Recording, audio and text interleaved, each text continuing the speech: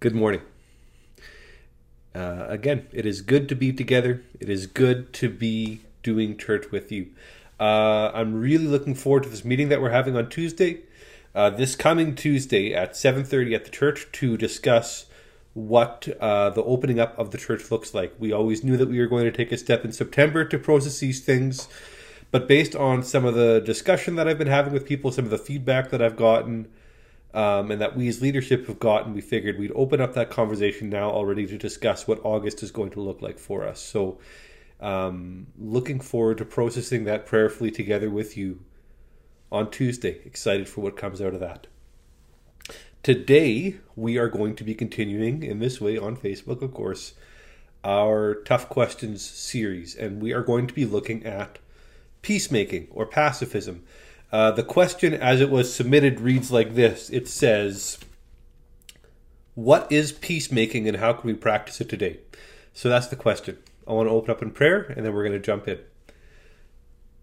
God, as we look to you to understand what it is that we are called to when it comes to peace, help us to put aside that which we've picked up from the world, that which we hold because it's convenient or because it's comfortable or because it's what we have heard or learned, and be willing to exchange that for what it is that you are calling us to, whatever that looks like. That we would be faithful to you, faithful to your word, faithful to your spirit as we dig into questions like this. In your name, amen. So what is peacemaking and how do we practice it today? There are a few things that I like about how this question was submitted, a few of the assumptions or the underlying sort of logic behind this question that I appreciate. So one of the things that I appreciate about this question is the use of the word peacemaking, because so often when we think about or talk about peace, we use the word pacifism. And pacifism, it's a good word. It means essentially the same thing, but it's a bit of a loaded word. It carries with it a lot of baggage. A lot of people think about pacifism and they're maybe thinking about different things. Different people have different ideas about what it means. And often pacifism is kind of interpreted to be what you might consider to be passivism, that it's this sort of pulled back thing where you're not engaging. You're in fact disengaging and you're being apathetic towards the situation, that you're a pushover or a floor mat, or that you're just sort of stepping out of the room when conflict occurs because you don't want to be involved. And that is not what we're called to as peacemakers or as pacifists. Peacemaking implies an active role. And so I like that. I like that it's an active word. And we're going to talk a bit more about the word peace as it's found in the Bible and kind of what it means, because it is a big word. And the other thing that I like about this is the question, how should we practice it today? So not should we practice it today or is it worth practicing today? The implication of the question is yes, peacemaking is something that we should be practicing today. And I think that no matter what your theology is on self-defense or joining armed forces or the death penalty or some of these things that come up as debates, the fact is, I think we can all agree that when we read Scripture, we can see that we are called to peace. It's a fruit of the Spirit. It's something that Jesus talks about and emphasizes and brings up over and over and over again. It's a characteristic of the kingdom of God. So how that peace looks when we live it out, what exactly the lines are, that's something that we can disagree on and process, and certainly different churches have come to different conclusions on that. But as Christians, I think it's a non-negotiable that we are called to peace. And it's an interesting question to kind of dig into, especially considering our denominational history, and for many of us, our cultural history or our sort of ancestral heritage, right? For those of us who are Mennonites, our forefathers and mothers, foreparents or ancestors, this is their history. This is the people who've come before us believed that this was a topic that was worth dying for. It was a part of what distinguished the Anabaptist people, and it was something that they were killed for, and that they died for willingly. peace, the total life of non-violence, was a core part of their beliefs. And it would have been unthinkable for them to have a church member serving in the military, to be a part of the militia. That would have been completely unacceptable to them. Or using lethal force in any context. Actually, to have a church member who was a policeman. Not that police existed in the same way then that they do now, but to have a church member in that sort of a role would have been unthinkable. Anything that required the use of lethal force, even to be a judge, was something that was completely unallowed, because maybe you had to serve out a sentence that would involve death. And so this is what the original kind of Anabaptist confession had to say about peace. It said this: violence must not be used in any circumstance. The way of nonviolence is patterned after an example of Christ, who never exhibited violence in the face of persecution or as a punishment for sin. A Christian should not pass judgment in worldly disputes. Their weapons are worldly, but the weapons of a Christian are spiritual. So that was, going back into the 1500s, the original Anabaptist confession of faith, their definition of what it meant to live a life of peace. And Menno Simons, the man for whom Mennonites are named, said this. He said, "We who were formerly no people at all and knew of no peace are now called to be a church of peace. True Christians do not know vengeance. They are the children of peace. Their hearts overflow with peace. Their mouths speak with peace, and they walk in the way of peace." And keep in mind, of course, that these things were written by people who were killed for this. This was not a time of peace, an easy time to be alive, where they were kind of sitting back and just enjoying life and going, peace is easy. These are people. That initial confession was written by Michael Sattler, who was killed at a young age for what he believed. And yet, today, I maybe should have sent out a poll before I preached this, but if I were to ask the question about whether we believe on an individual basis, whether there are contexts in which it is good or appropriate for a Christian to join the military, I'm certain that many in our church, maybe even a majority in our church, would say, yes, there are absolutely contexts in which I believe joining the military is a good and right and just and God-honoring thing to do. And certainly we have people in our church. Ryan Robert is a combat engineer who's very close to our church, who's in the armed forces. And if I asked who thought it would be appropriate for a Christian to serve as a police officer, recognizing, of course, that police officers may be called upon to use lethal force in certain situations, I imagine that it would be close to or at 100%. And certainly, once again, we have current and former police officers, members of law enforcement, in our congregation. So many of us have difficulty with this idea of pacifism and what it means. And certainly anyone who has had a conversation with people who are outside of a pacifist background or a pacifist tradition will have been met with everything from sort of skepticism and confusion through to outright anger. Often the response is, what right do we have to live in a country to reap the benefits of a hard-fought freedom that has been paid for with the lives of people who went to war, who fought and killed and died for our freedom? How do we reconcile that, and how do we work with that? Or the classic question, a more personal one, springs up, and the hypothetical situation kind of arises, right? So you're saying that if you were at home and an armed gunman broke into your home to attack your family, if there was a killer on the loose, you would just stand back and do nothing? You would just let it all happen? So how do we answer these questions? And we're going to come back to that one later. Again, I always feel like I have to throw in a bit of a disclaimer for these sermons. This is a gigantic topic. There are many specific questions that I know that you have on peace, and probably Bible verses that spring to mind, and we just don't have time to cover all of these things in detail. We really just scratch the surface of it. There are tons of great resources out there to dig into this further. So if you want to know more, talk to me. The one that I'm going to recommend here in this sermon is a book by a man named Preston Sprinkle called Fight. The book is Fight. By Preston Sprinkle. I had the opportunity to listen to Dr. Sprinkle a few years ago at a conference talk about nonviolence. He was talking about some of the content of this book, and he did an amazing job, and it really reinforced or helped me to kind of form a bit more structure around some of what I believe about peace and my own thoughts. The book does a great job, and it's going to dig into a bunch of stuff that we just can't get into. It's going to dig into some of the differences between the Old and the New Testament. It's going to dig into the genocide of the Canaanites, which is a big sticking point for people. It's going to dig into Romans 13 and Revelation and some of these New Testament passages that seem to advocate or allow for war. And he wrestles through these things in a really honest, sort of open way. It's an easy read. Recommend the book, Fight by Preston Sprinkle. But what I want to do today is to look at the biblical definitions or biblical understandings of violence and of peace to make sure that we are thinking about these things in a correct way, and then take a little bit of time to dig into the scripture that Leo read for us in Romans 12 to understand how these things apply to our lives today. So let's start with violence. It's a weird sentence to hear in a sermon maybe, but let's start with violence.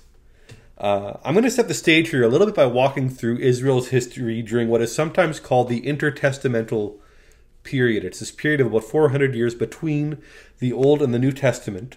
And Israel, the Jewish people, of course, have been captive several times throughout their history, right? In Egypt, they were captive for a long period of time until God rescued them.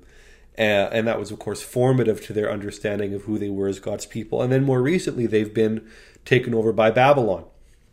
And this remnant has returned to the promised land. But we see as they enter into this intertestamental period, this just continues over and over and over again. First, the Persians come and take over the land, and then Alexander the Great and the Greeks take over, and then the Persians come and take over.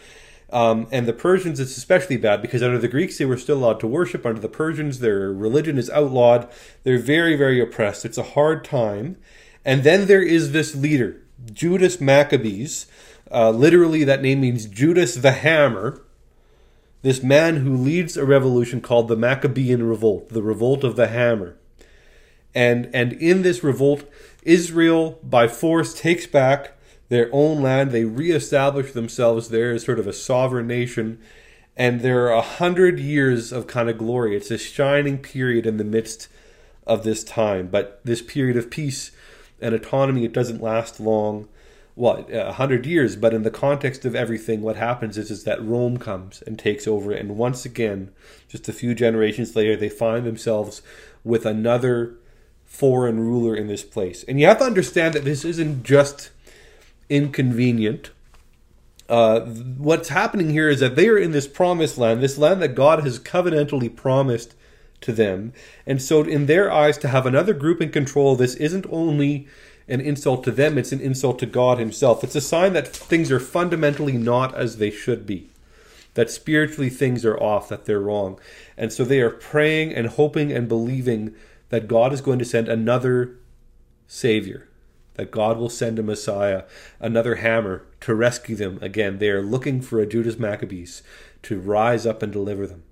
And there are groups of people that are working to do this. There are zealots in the Jewish people, groups of zealots that are constantly working to overthrow the Roman Empire, and they're staging these uprisings, and they'll take over a town here and a town there, and typically they're caught and they're crucified for what they're doing.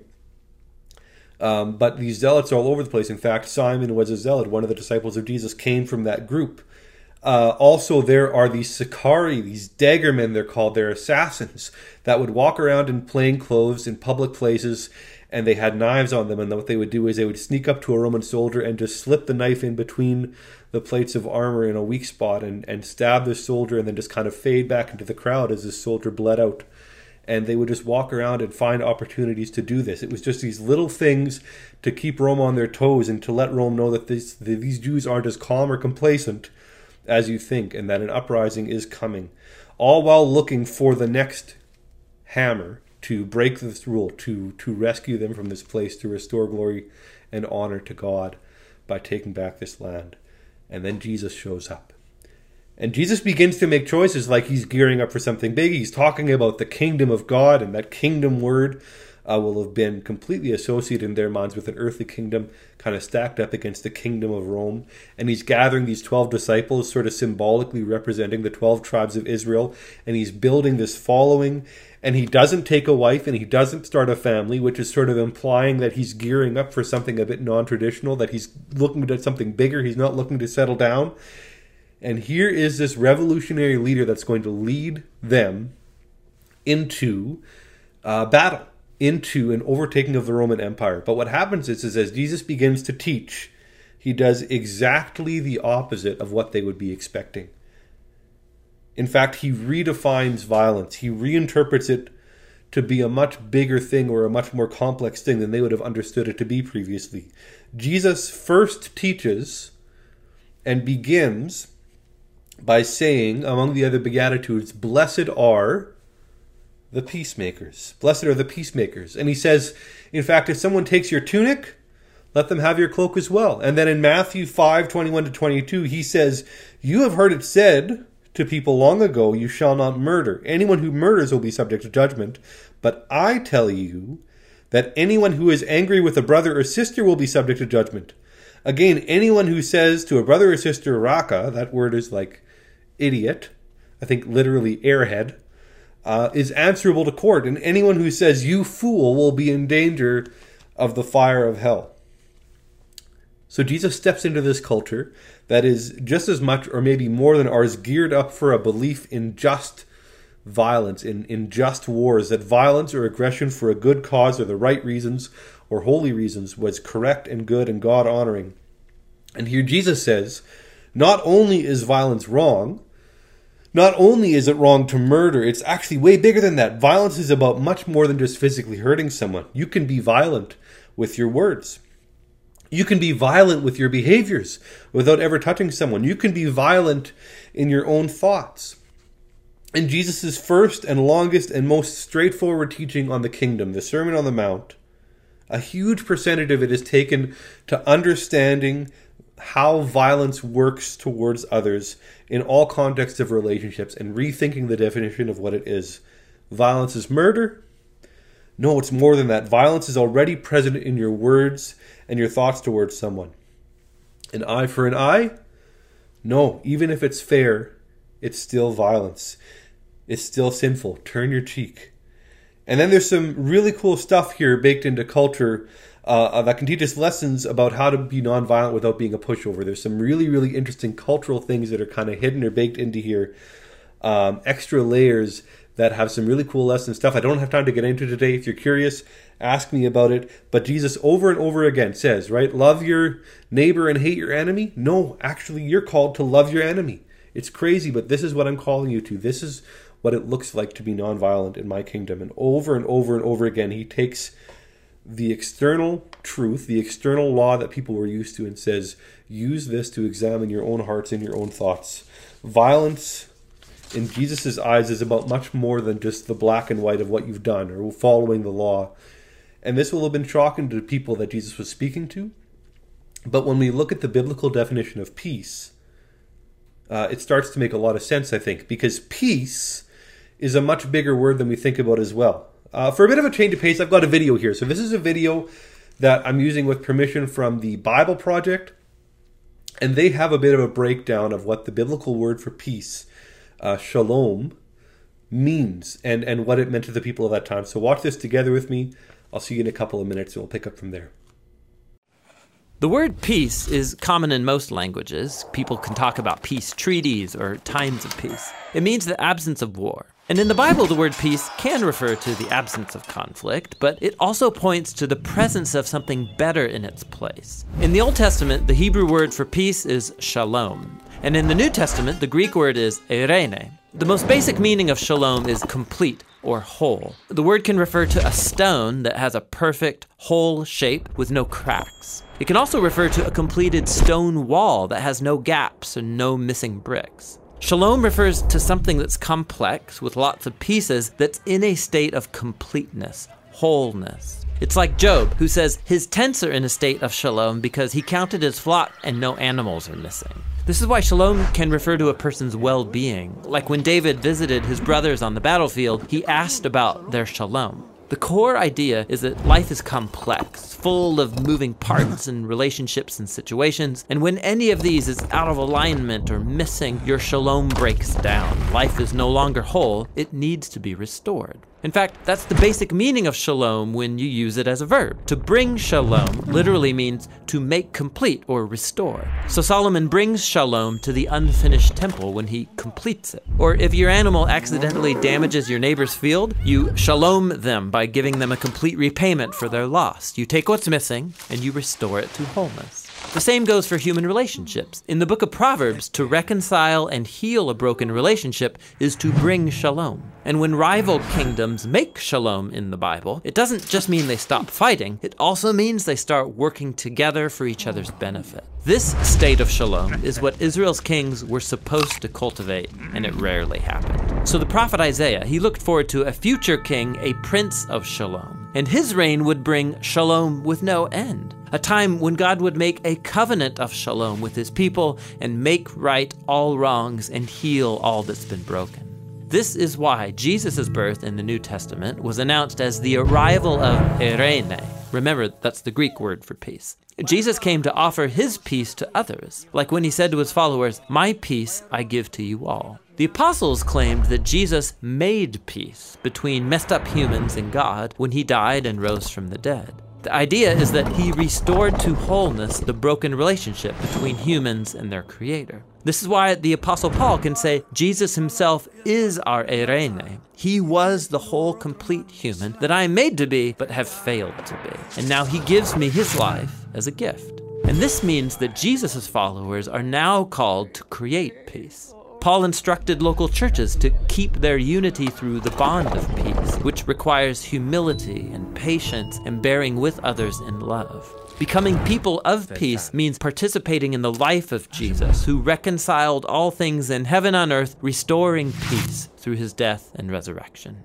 So peace takes a lot of work, because it's not just the absence of conflict. True peace requires taking what's broken and restoring it to wholeness, whether it's in our lives, our relationships, or in our world. And that's the rich biblical concept of peace.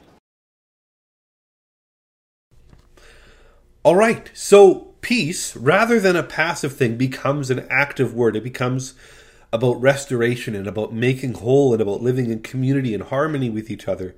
And that's why I like the term peacemaking better than pacifism. The idea of pacifism gets totally reframed by the biblical definition of peace. It's not just about, is it okay to own guns, or is it okay to go to war, or is it okay to be a police officer? Those aren't the most important questions anymore. We're going to have different opinions on those things. I kind of mentioned, and I believe that we do have different opinions across our church. But the question of peacemaking isn't a question about what are the lines, where is the right and the wrong, where is the black and the white. The question is a question of our own hearts. Am I a peacemaker? In what ways is there violence in my life, in my actions, in my thoughts, in my heart, that I need God to cleanse me of? It becomes a matter of taking a look at our own lives before going after the specks in the eyes of others. And the passage that Leo read for us gives us a really beautiful picture of how we are called to live as bringers of shalom, of holistic, active peace. Bless those who persecute you. Bless and do not curse. So how often do I bless those that I disagree with? I'm called to as a peacemaker. Paul continues, do not be proud, but be willing to associate with people of low position. Do not be conceited. Do not repay anyone evil for evil. Be careful to do what is right in the eyes of everyone. And then there's this interesting line in verse 18. If it is possible, as far as it depends on you, live at peace with everyone.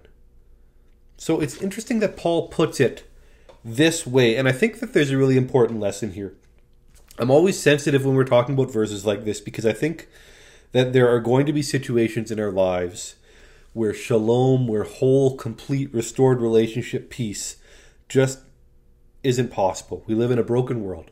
And some of these passages on peace and reconciliation have been used in very dangerous, irresponsible, I'm going to say evil ways over history as justification for spouses to stay in abusive relationships, or children to stay in dangerous abusive situations, or for people to continue to fight for relationships where they're being abused or taken advantage of. And so it's important that Paul doesn't say, no matter what the other person is doing, no matter what the situation is, you always have to live in complete peace and stay in a relationship.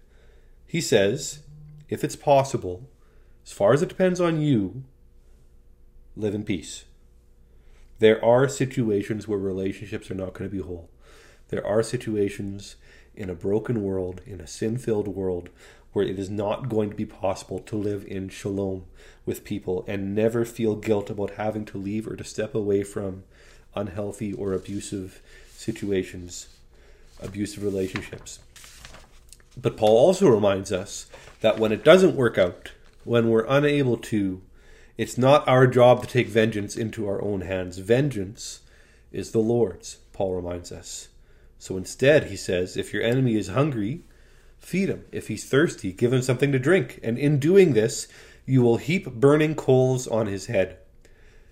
Strange phrase. Hard to say exactly what it means. There's not total agreement. I heard it said that it's maybe about the shame or the embarrassment of seeing that this peaceful person is the bigger man, feeling small because you're being petty and they keep doing good things to you.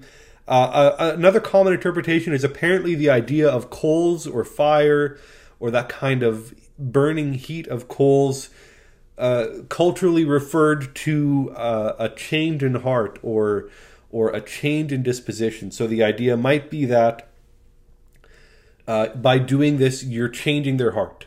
By showing love, you're changing the situation in that way. But Paul finishes by saying, do not be overcome by evil. Instead, overcome evil with good. So, in closing, I want to go back to the hypothetical break and enter situation.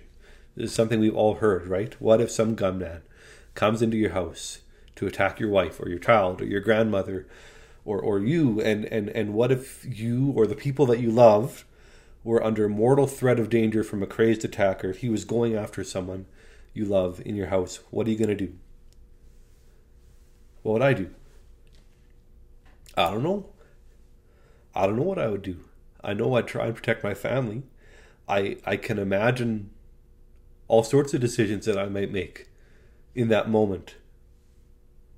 But I heard the scenario reframed in a way that has been, for me, one of the most profound tools to reshape my thinking about violence and peace and radical peacemaking. And I think it's a really great sort of follow-up scenario to present to people if they're trying to walk down this path with us. As long as we're talking about hypothetical situations, how about this? It's Sunday afternoon. You're doing dishes after lunch, and your daughter is outside the front yard playing. And you hear a commotion.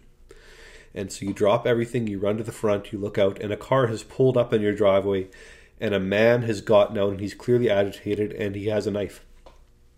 And he's headed for your daughter. And let's say in this scenario that you have a weapon, that you have a loaded gun, and that you are ready to shoot when you realize that this man who is heading towards your daughter is in fact your son, your adult son, who is a schizophrenic, and who apparently is off his meds, and he's experiencing a psychotic break, and he's hallucinating, and he's not himself, and here he is in a mental health crisis headed towards your girl. What do you do in that situation? What do you do? And there's not an easy answer. But do you see how it changes the situation? Because you're going to do, my bet is, everything in your power to diffuse, to de-escalate, to work with that situation in a way that protects your daughter, but also spares your son. You're going to do everything that you possibly can in order to protect everybody there in that situation. And you're suddenly going to get a lot more creative than, well, I just shoot the guy. Because that's not really an option anymore. Or if it is an option, man, it's a last resort. And so as we think about what it means to be peacemakers, as we think about what it means to live in a world where we believe theologically that all are created in the image of God, that all have dignity, that all are loved by God as sons and daughters, this begins to help. This has helped me to shape the way that I think about conflict and the way that I think about violence, because no matter what we do, this is the sort of tension that we live in. Is there ever a time to kill? Dietrich Bonhoeffer, I've talked about him before. He might be a familiar name to many of you. He was a pacifist, famous pacifist, theologian, living in Nazi Germany. And Dietrich Bonhoeffer was a part of a plot A failed one, obviously, but a plot to assassinate Hitler. And that sounds like a contradiction, and it was a contradiction. Those two things don't really add up. But Bonhoeffer ended up being a part of this because he simply didn't know what else to do. He was in this situation where he knew that it was a sin. He felt that it was a sin to kill, that it was never right to kill, but he could think of no better option. And so this was the choice that he made, to be a part of this, and it tore him up. But he made that choice. And what would you have done in his shoes? What would I have done in his shoes? What's the right answer? That's not something that I can answer for you today. And there are any number of scenarios that we can come up where the lines become blurry, where we can sort of think about scenarios where it just becomes almost impossible to answer. But as followers of God, we are called to be radical peacemakers, to pursue shalom in every situation, to, as far as it depends on us, live at peace with everyone, to feed our enemies, to heap burning coals on their heads. And so when it comes to the question of should we pursue peace, the answer is a non-negotiable yes. And that answer should characterize us and define us. We should, as Menno Simon says, be children of peace, to have our hearts overflow, to have our mouths speak, to have our legs walk in the way of peace. More important than the big hypotheticals of how and where and when there might ever be something called a just war, or if it's ever right to kill as the lesser of two evils. More important than that is the question of how are you living out peace in your life today?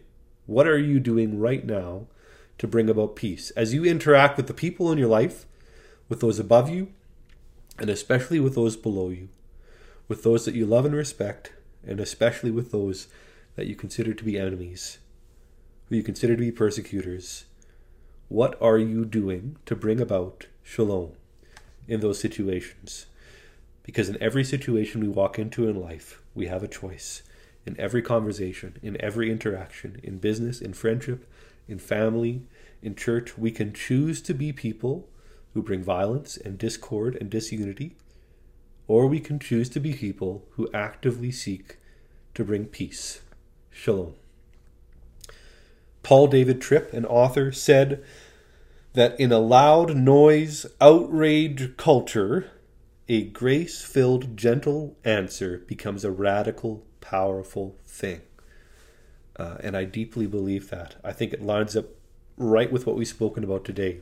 And so what I want to encourage you to do is to take time this week to process, to take or to create a slow moment in your day, to take a breath, to read through this passage that we read through today in Romans 12 verses 9 to 21, and to ask that question, how is it that I can be a peacemaker in my current situation? How is it that I can live those words out? How is it that I can find ways to inject grace and gentleness and humility and wholeness into my relationships? And as we walk together in that journey, as we live in shalom, the Prince of Peace, Jesus Christ, walks with us. Amen.